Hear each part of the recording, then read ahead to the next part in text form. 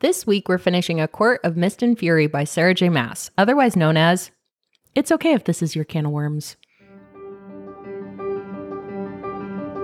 Hi readers, I'm Jordan. And I'm Katie. And welcome to Not Another Heroine, the podcast where we break down the best and worst fictional heroines, those swashbuckling ladies who have to work a little harder than expected for their happy ending. Want to see what's next on our TBR list? Subscribe to us on YouTube or follow us on Instagram for a sneak peek at upcoming content or to help us pick our next book.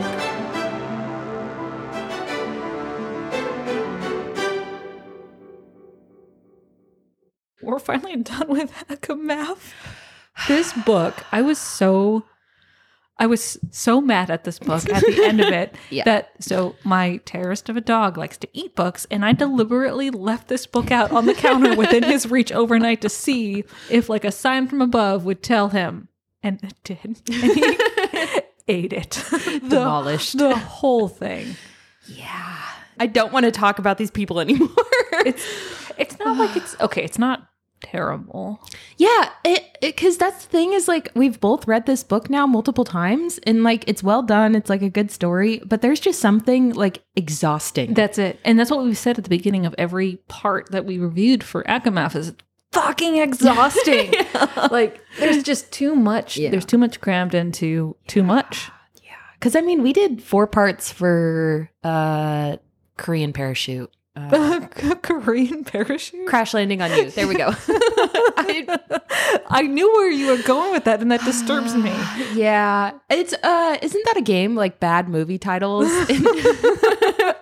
That's as close as I got. Because I mean, we did 4 parts for that, and each part felt fun. Yeah. Like I was excited to talk about the next part. Yeah. I was amped up on fucking all kinds of adrenaline and whatever. But this, I'm tired. Yep. Well, okay, so let's just do it so we can be done and get on to more fun things. A general note, the ending of this was nonsense. Yeah. I have read the ending of this book probably like 3 or 4 times at this point. I still don't really know what happened. It's weird because it's obviously setting up for the rest of the series, but like this could have been its own book. Yeah. The last 150 pages, there's so much in here. Why? Yeah. Like, especially what happens with her sisters. Yeah, that's what I mean. Like, there was multiple events that I'm like, I don't really understand what is happening right now. It's just it's unnecessary, but we left off where they were shot out of the sky. Reese was carrying Feyre and ash arrows everywhere, and blood, poison. And then he's gone. And he gets captured. That's it. Yeah. And so she has this little rage monster inside her that goes, "That's my man." That's my man. Sorry. Oh it needed to be said. And she suddenly can winnow everywhere in the blink of an eye after training for months, and just her rage love of Reese is now fueling her ability to do all of the magic. So she hunts down the scent of his blood or something. Yeah, and then she does some like Tarzan tree topping. Yeah. Like shades of ACOTAR a little bit, where she was hunting in the trees, or was that, I don't know, that could have been part of this book too. It's just so much happened. Or maybe I'm thinking of an entirely different book. I feel like one of those dogs that's looking out a car window and like they're looking at things, but you know that there's nothing happening. That's how I feel right now. The ears are back. You're just smelling the world. I'm just here. That could have happened here. It could have happened in a different book. And it could have happened in the Throne of Glass series for all we know. I am not currently here. But I vaguely think that happened. Well, so she tracks him down. Mm-hmm. She tracks him into a cave, which again, her total rage somehow blocks the crippling fear that she had for 3/4 of this book of caves. Yeah. And also her emotional thing about killing people. Because oh my God, I'm so glad you brought that up, because, okay, so she charges into the cave. Yeah. She viciously murders, like murder. Sorry. What's that from? I don't know. It's from something though. I know it is. I just don't know what it's from. Murder. Okay, sorry. We're here. We're in your life together. It really bugged me that she goes into this cave and she's happy. She's like, Yeah. slitting their throats with glee. Yeah. In revenge for how, like, Reese is hanging by his arms and his wings are bloody and he's beaten to a pulp. Yeah. So her rage murder thing happens, but she had a meltdown at the first third of this book. Yeah. More than that. It was like she was in a depressive spiral because Yeah, she was thinking about she killed 2 people and she was forced to do that. Yeah. And now she's suddenly, I am the Dark Lord's woman. I will kill everything. She got over it real fast. I know. And I mean, I get it, but also I don't get it. Because she doesn't have a second thought about killing all those people for the rest of this book. No, So not it's at like, all. what is really the difference between... Because really in this situation, you killed like 15 people to save one person. But in the first thing, you killed 2 people to save the entire world. Uh-huh. And this is the one that you're not really concerned about. And I have questions. It's inconsistent character development. Yeah. But she saves him. Yay. The star-crossed lovers are reunited and he's in really bad shape, like poisoned or something. And her solution to like figuring out how to save Reese is to go hunt down the cereal again. Yeah, because that was the part that I was kind of confused about, because I know she was pretty comfortable like the first time she hunted the cereal and she like got answers she needed, but I just don't know that would be my first inclination. If she can suddenly winnow everywhere, I would think, he can't travel, but I can. Maybe these Fae people who fought in a war 500 years ago and probably experienced gruesome injuries just like what he has right now, they would know how to treat those injuries. Yeah. And instead of asking Cassian, she hunts the fucking cereal for an answer. Yeah. And there's like a throwaway line where she says something like she's too tired to winnow back, but you were like winnowing a bunch and then you like killed a bunch of people and you weren't too tired for that. And like several days have gone by and now all of a sudden you're too tired to winnow. But she's not too tired to hunt the cereal. Yeah. I am confusion. So my take on this is that this was a plot device to get her to find out about, shocker, they're soulmates, because no one back at Valaris is going to tell her that, and Reese isn't going to tell her that. So we need an outside party to break the news to her. Yeah, because I didn't really understand why she was so upset. Yeah, that was also dumb. Yeah, because I mean, she doesn't really even know that much about mates, like no firsthand experience of like interacting with people that are mates. So I don't get why it was such a freak out for her. I think I skimmed this heavily. If I remember right, she's more angry that they lied to her, like lied by omission, not really the soulmates piece. That's fair, but I mean... That doesn't justify her reaction. No, because I mean, if you equate it to being in love with someone, like that's a hard, thing to tell someone. So wouldn't mates be even that much harder? Yeah. So I don't know that it really required her little meltdown in a cabin. It's so dumb. So she gets the how to cure Reese from the cereal. She finds out about the soulmate thing from the cereal, goes, fixes Reese, takes him back to his friends, and then dumps him in the mud. Dumps him on the ground. That part was kind of funny. But like, she's supposed to love him. Yeah. She just murdered like 6 fucking people for this guy, and she dumps him in the mud because she oh, you didn't tell me everything. No shit, girl. Like, people have not been telling you things since the very beginning, and this is the only time that you get like really bent out of shape. Which, I mean, I get. But then this next part, like her painting the cabin. It was so dumb. We didn't need that. No, it felt kind of yucky. Like, it's one of those things that you, like, maybe keep to yourself and, like, don't paint all over someone else's house. With your probably questionable painting skills. I know. I picture, like a 12 or 13-year-old who, likes to draw. With and the, like anime eyes. Oh. Yeah. Feyre.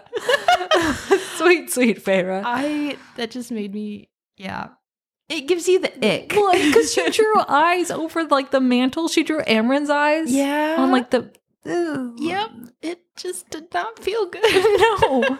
And she's in this cabin, which is like a boys' cabin that they like a vacation club or something like that. And she's waiting for Reese to show up, but like you're the one who ran away. Waiting either, because she just like she is, but she's pretending she's not, and she's just like, I need somewhere to be upset about things. And like I get that, but like also it's like the way a child reacts. Yeah. And I mean that kind of fits for her character, because I feel like throughout this she's been a little bit not emotionally stunted, but I think that's an accurate description. Yeah. So I mean maybe this reaction really isn't too like out of pocket. Like 19? Ew. Yeah. Uh-huh. Oh, I don't love that. That kind of ruined everything is fine. Because when you think about it, she's 19 and she's in this next scene having a smut marathon with someone that's 500 plus years. So that's kind of yucky to me. I don't know that that's... It's okay if it's Bella, though. That's also yucky to me, too. But like, okay, so I did like... So Reese eventually comes to the cabin, and they have a come to Jesus like discussion. And I thought that his explanation of how he found out that they're soulmates, how like it was basically a mini version of Reese's perspective from the last two books. Yeah. And I really enjoyed that. I did too. I kind of felt it was his moment of being an emotionally mature adult, which is weird when Feyre hasn't been a adult throughout any of this. Yeah. Because it was like, this is a very reasonable response for someone that's like, okay, I have, done something wrong, but let me explain, like my trauma has kind of informed this and I'm not, making an excuse for that, but like, this is why that happened and I'm sorry. Like, that felt very mature, but then you like put it in the frame of a 19-year-old. Like, but also like the way it was written, like flowed really well, because I was like tuning in and out up until that part, and I'm like, ooh, and like flipping the pages, reading every single word, because for some reason I think not having Reese's perspective through the books was the right move. I agree. But being able to read it and see how he felt through these things was like, oh, this is like the conclusion and wrap up, the closure I needed. And I think too, I feel like a lot of women readers or, anybody that identifies as a woman, like you kind of want that reassurance that your partner also feels the same way. So this was like a good way to not have a POV change, but also get that like affirmation of like, they're obsessed with the main character. And it's like a validation of like, this isn't a one-sided romance. This is like, they're crazy about me too. I've noticed that in these first-person perspective stories that this is a really popular, not trope, but tool or like writing mechanism, because it's always delivered like via dialogue, but like conversation between the characters. This happens in Crown Duel between Shiv Varieth and Mel at the end, and Shiv Varieth is explaining like, oh, by the way, like in this part, this is what I was actually trying to do to help you. That is true. It's weird too, because from the outside you would think that would be like lazy writing, but it doesn't really feel that way necessarily if it's well done. Yeah, but. And I think this was an example of, I thought it was too much. I thought a little bit. I thought like, no one, sorry, this dude isn't going to remember that level of detail. No. Like, and why would he explain like at every single point? Like that's like a service to the readers, I think. Yeah, because when I was reading it, I thought the soliloquy would be a little bit awkward if you're like delivering it to someone. Yeah, you know what I mean? It was like pages and pages of him just talking. Like, oh man. Yeah, but I mean, it was good for what it was, and then we get a chapter and a half of smut. So I skipped it. That's fair. That's what I don't understand is people who listen to the audiobook of this. No. Have you listened to it? No, but like I don't know that I could. Yeah. Because I mean, have you ever seen someone with like drive by with like a phone call on or an audiobook on at super like you can hear everything. You're just at like a stoplight. Is there like I can't even say it out loud. I would feel kind of uncomfy. Yeah, I don't know. But I mean, if that's your can of worms that you enjoy, that's not the right phrase. If that's your can of worms. Oh my God, Katie. That's not right at all. So yeah, I mean, if it is your can of worms, that's fine. We'll just take that as a positive thing. My can of worms is, I don't know. What is your can of worms? In this context? Yeah. Not going to discuss it on the podcast. Hoo-hoo. What was that noise? I don't know. That was the like saucy like hoo-hoo. That's oh fair. my God. Okay. So Yeah, yes. anyway, moving on. Chapter and a half of smut. Yeah. Which, okay. And one last thing is I thought that this was the appropriate level, or not level, but the amount for a book this size, right? Because there's really like 2 major scenes, or maybe 3 scenes. Yeah. In like 600 pages. So yes, it's like prolonged at this point, but it's not like every fucking chapter. Yeah. So, and I also think the placement of it is interesting too when you contrast it with that like 3% smut scene with Tamlin. Like where this smut scene is where you expect it to be in a romance novel. So it's kind of interesting that we still got that like in the beginning, shorter, rando one at the beginning that's like, excuse me. It's a little. I am not even warmed up to this. Like, but okay, there it is. But yeah, this is like typically where that smut scene is in any book. And this is where they could have ended the book. And then we throw in everything. We get thrown into the, I have 3 more books that I already, signed my soul away to publish. So I need to find a way to like connect the plots. So fair, get your bag. But yeah, whatever. Like how many books did she have out at this point? Because she had the entire Throne of Glass series. Yeah, but there was some publishing like back and forth between this series and Throne of Glass towards the end. Because the ending ones of the Throne of Glass are kind of like, meh. Yeah.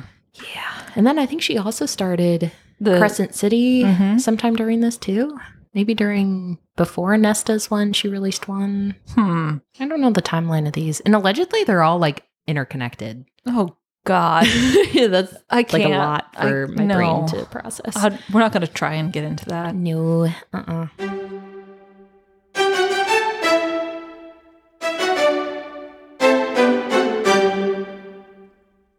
The battle in Valaris, gold to me. Really? I actually thought that was really well done. I thought so too. Yeah. Except I kind of feel like Feyre, the jump in between her not knowing how to do anything and her knowing how to do everything. Was too aggressive. Yeah, I don't like Feyre, but I don't like her. I just don't. That's fair. But it was the visuals that she used and like what I want a heroine to do in a book, and like the whole over the top save the city, use magical powers. The description of like the water wolves. Yeah, I'm jumping ahead here, obviously, but I think that's what's next. Well, so they, after their cozy time at the cabin, they return to Valaris. They meet up with the pack, and then it's time to meet the human queens because they have to show them the orb thing. Didn't that already happen? I don't know. Unclear, because I thought that they already got the book. Well, they needed the other.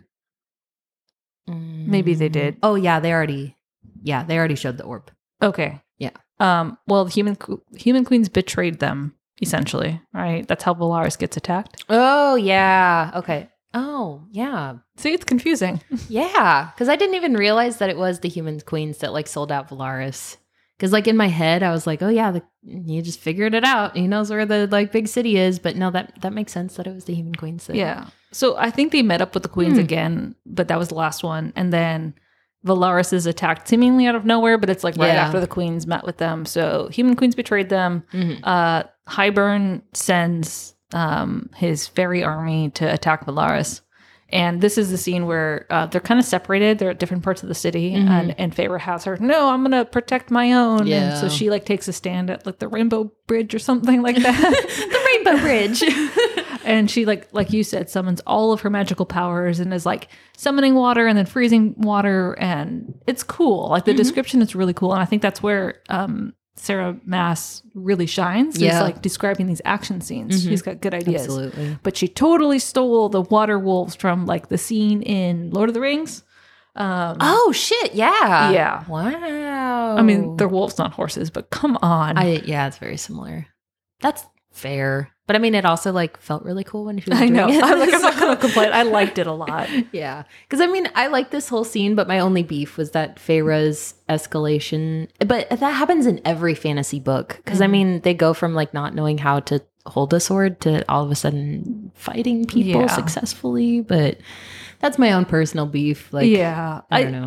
I like the description. I did too. Mm-hmm. It was good. Yeah. It was a good action scene because there's not much action in this kind of way throughout this whole book. No, it's not like it was in ACOTAR. Mm-hmm. Yeah. Or even in any of the Throne of Glass series. Like, I feel like all of those had a lot of, you know, like violent action. Mm-hmm. But yeah, they somehow everything ends up being okay. Yeah, they save Alaris. And then they decide, oh, well, Hybern attacked us, so we got to go to Hybern. And they decide to sneak into the Hybern King's castle or something. Yeah, to try to like disable the cauldron. Yeah, I was going to call it a pot, but the cauldron is that is true. That's what that is. The Grand Cauldron, also known as the pot. The pot.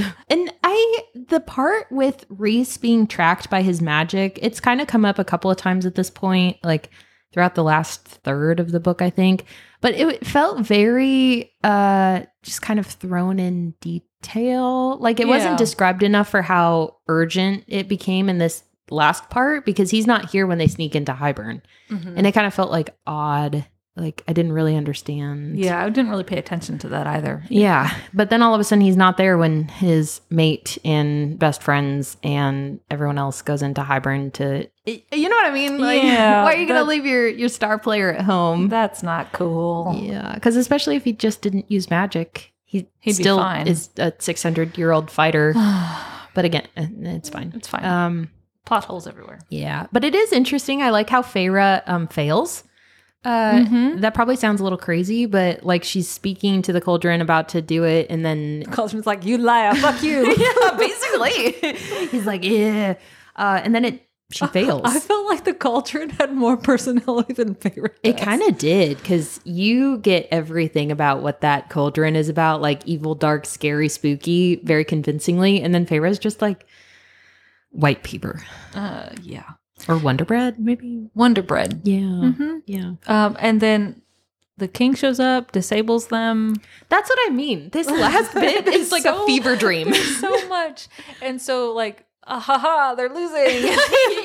The king is here. Because that's exactly what it felt like when they were all dragged into the throne room. And he's like, my evil plan has like worked. And that's literally, and then like Tamlin steps out. Tamlin and Lucina are like, we're here too. It's a grand reunion. Literally. It's like the supervillain in every fucking movie. I know. Let me tell you my whole evil plan. Yeah. And so actually that's I'm exactly, crying. They do go over the entire plan. Oh my god. I'm gonna start coughing here in a second. And then for whatever reason her sisters are like brought out too. The mortal queens are there too. Yeah. Like everyone in the book shows up in Hybern all at the same time. Yeah. Because so looking back on this, why would Hybern voluntarily pick Feyre's sisters as the test subjects to make this work? Because like now you have two like full-blooded maid fays to help during obviously the war that's about to happen. I don't know. Like why would you give your enemy a big ass weapon to like fight with? My impression was that the queens requested the sisters as like a sample. But still, like, why would they pick them and not some just like random folks? I don't know. I don't know either. Maybe it was like a good excuse to get rid of them. Like they thought the cauldron would eat them. But they want to be fae though. Yeah. But like if it's not gonna work, at least they're getting like rid of someone. A middle finger to Feyre one more time. Maybe. I could see that. Yeah. Yeah. But that's what I mean. Like the whole thing was a little bit hazy. Yeah. So so what's happening here is that Lucy and Tamlin made a deal with the King of Hybern to get Feyre back. Yeah. In exchange, they allowed passage, like Hybern soldiers can go through the Spring Court to attack the rest of the fairy courts. Yeah, because are they going after the human lands first or the rest of the court? Something like that. I don't know. I didn't pay attention because too much going on.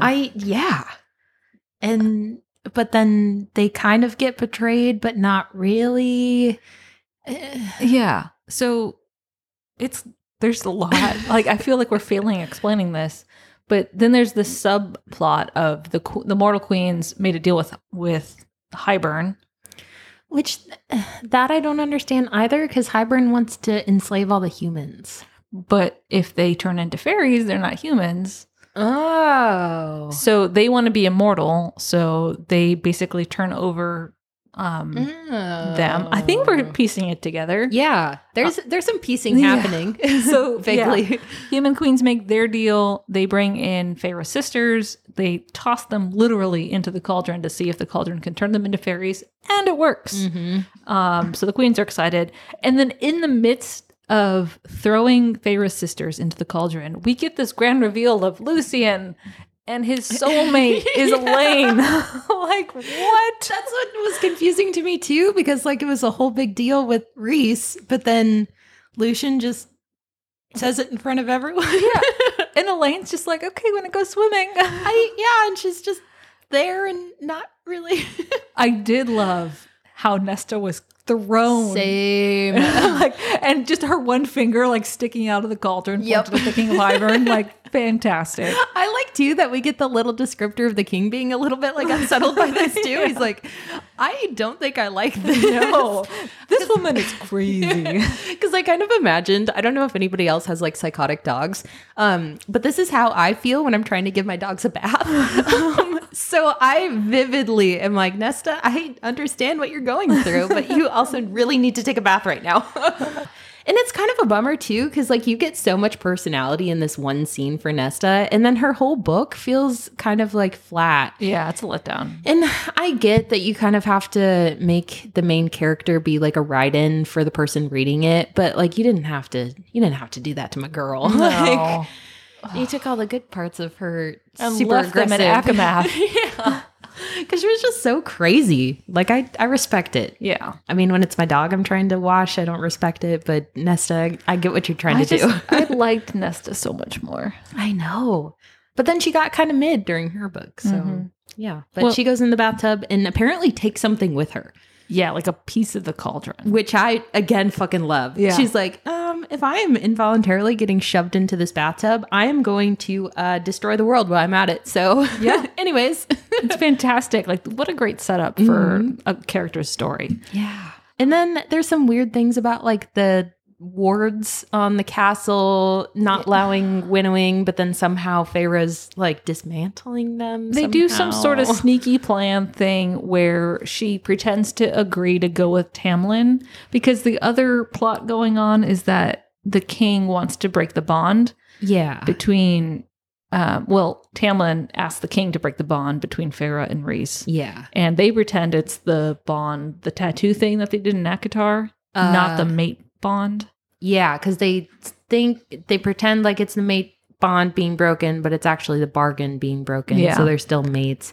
Which, like, why would that hurt so bad if it's just like a bargain? Unless it like turns into something else. Because again, that's why I'm confused of like, it's weird. There's too many layers of things happening here. And then Feyre plays along and like pretends like, oh, I was forced into this bond mate thing with Rhys and Tamlin. Let's go back to the spring court. And so she puts on a good performance. Yeah. And it's kind of gross. Yeah. Because that's why I was confused, is like, why did we need to do a second, like, you got me? Because she kind of did that before, too. Like, I know she voluntarily was going back to the spring court because she was still in love with Tamlin. But we still got a little bit of that, like, double agent thing. And then she's like, we're going to do it again. It's like, how is this believable at this point? It's not at all. But Tamlin just swallows it up. He's like, okay, honey. Like, let's just disregard the fact that, you know, you killed a bunch of my soldiers who came to rescue you. Yeah. And also, like, she got a second tattoo on her other hand as if, like, he's not going to notice that because that's, like, the marriage tattoo. But it's like, how are you going to explain that one? Like, I just had a lot of questions. Yeah. Like, there was just a lot kind of thrown in at the end of, like, a... And this is the end, though. Yeah. Like, this is pretty much it. Like, she goes with Tamlin, the POV shifts.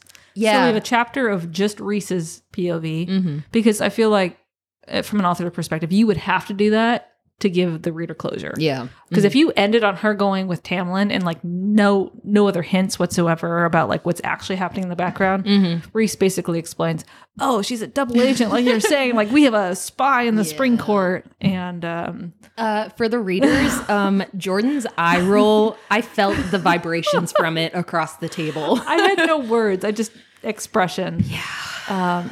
And then we shift back to Feyre, who's putting on a good show for Tamlin. And then that's the end of Akamath. Yep. Yeah. Ta-da! We're not doing book 3. No. I know I've read book 3, but like I could not tell you if for the life of me what happens. I can remember what book 4 is because that's Nesta's book. That's A Court of Silver Flames. Oh, yeah. But I have no idea what book 3 is. No. The only thing I vaguely remember is Nesta beheading the King of Hybern. But again, that felt like too soon because then like what happens in the other books? Oh, no.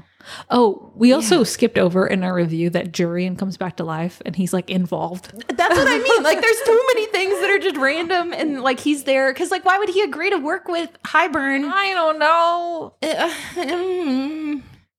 I got confusion hands and I just don't understand. There's just a lot that's thrown into this little bit. And this is, again, like the last 100 pages. That's it.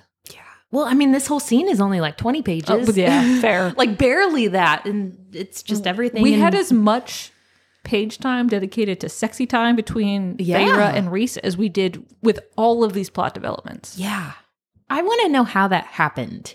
Like going through the beta process and like, because it almost felt like it was an outline that they just turned into dialogue and called it good. Like, these are the plot points that we need to get through. Dialogue, bang. It's good now. Because, like, how did an editor, like, not find this off-putting? This would have been a way better book had these developments been drawn out more and we had gotten less of the, like, basically it was just tension building between Reese and Feyre for the first 2/3 of the book. Like, which is confusing, too, because she could have done that tension building within these plot points. Yeah. Because no plot occurs in the first like half of this book. Like no bigger plot happens. They could have started Akamath with them going to the summer court and getting like that. Yeah. We did it. Well, we're done. It's fine. That's the end of Akamath, and that's the last book of the pod for this season. It kind of feels that was like a bad ending. Yeah, I'm not quite thrilled and that we ended on this note because we started on such a high note. Yeah. But it's okay. We'll make up for it. That's fair. This next episode is going to be a hot mess. Let me just like caveat that right now. There's going to be a lot of just craziness and back and forth, but it's going to be a fun time. Yeah. So if you hadn't picked up yet already, we are going to do a closeout episode. What day will it come out? January? Isn't it New Year's? You are asking me to do math. Oh, yeah, January 1st. Yeah, so January 1st, New Year's Day, we will have our season 1 review. We will talk about all the books, all the heroines, all of our episode titles. Yeah, that's just, the episode titles is just a full rerun of all of my, like, stupid moment, like, brain. But brilliant. But brilliant, I would argue. I hope so. So... Yeah. Thanks for reading Akamath with us and Akatar and sticking through all the parts. It was a journey. It was a lot. It was something. Yeah. But we did it. Well, from our shelf to yours. We'll see you on the next page. That was sad. I know. It was so sad. We even sound sad at the end.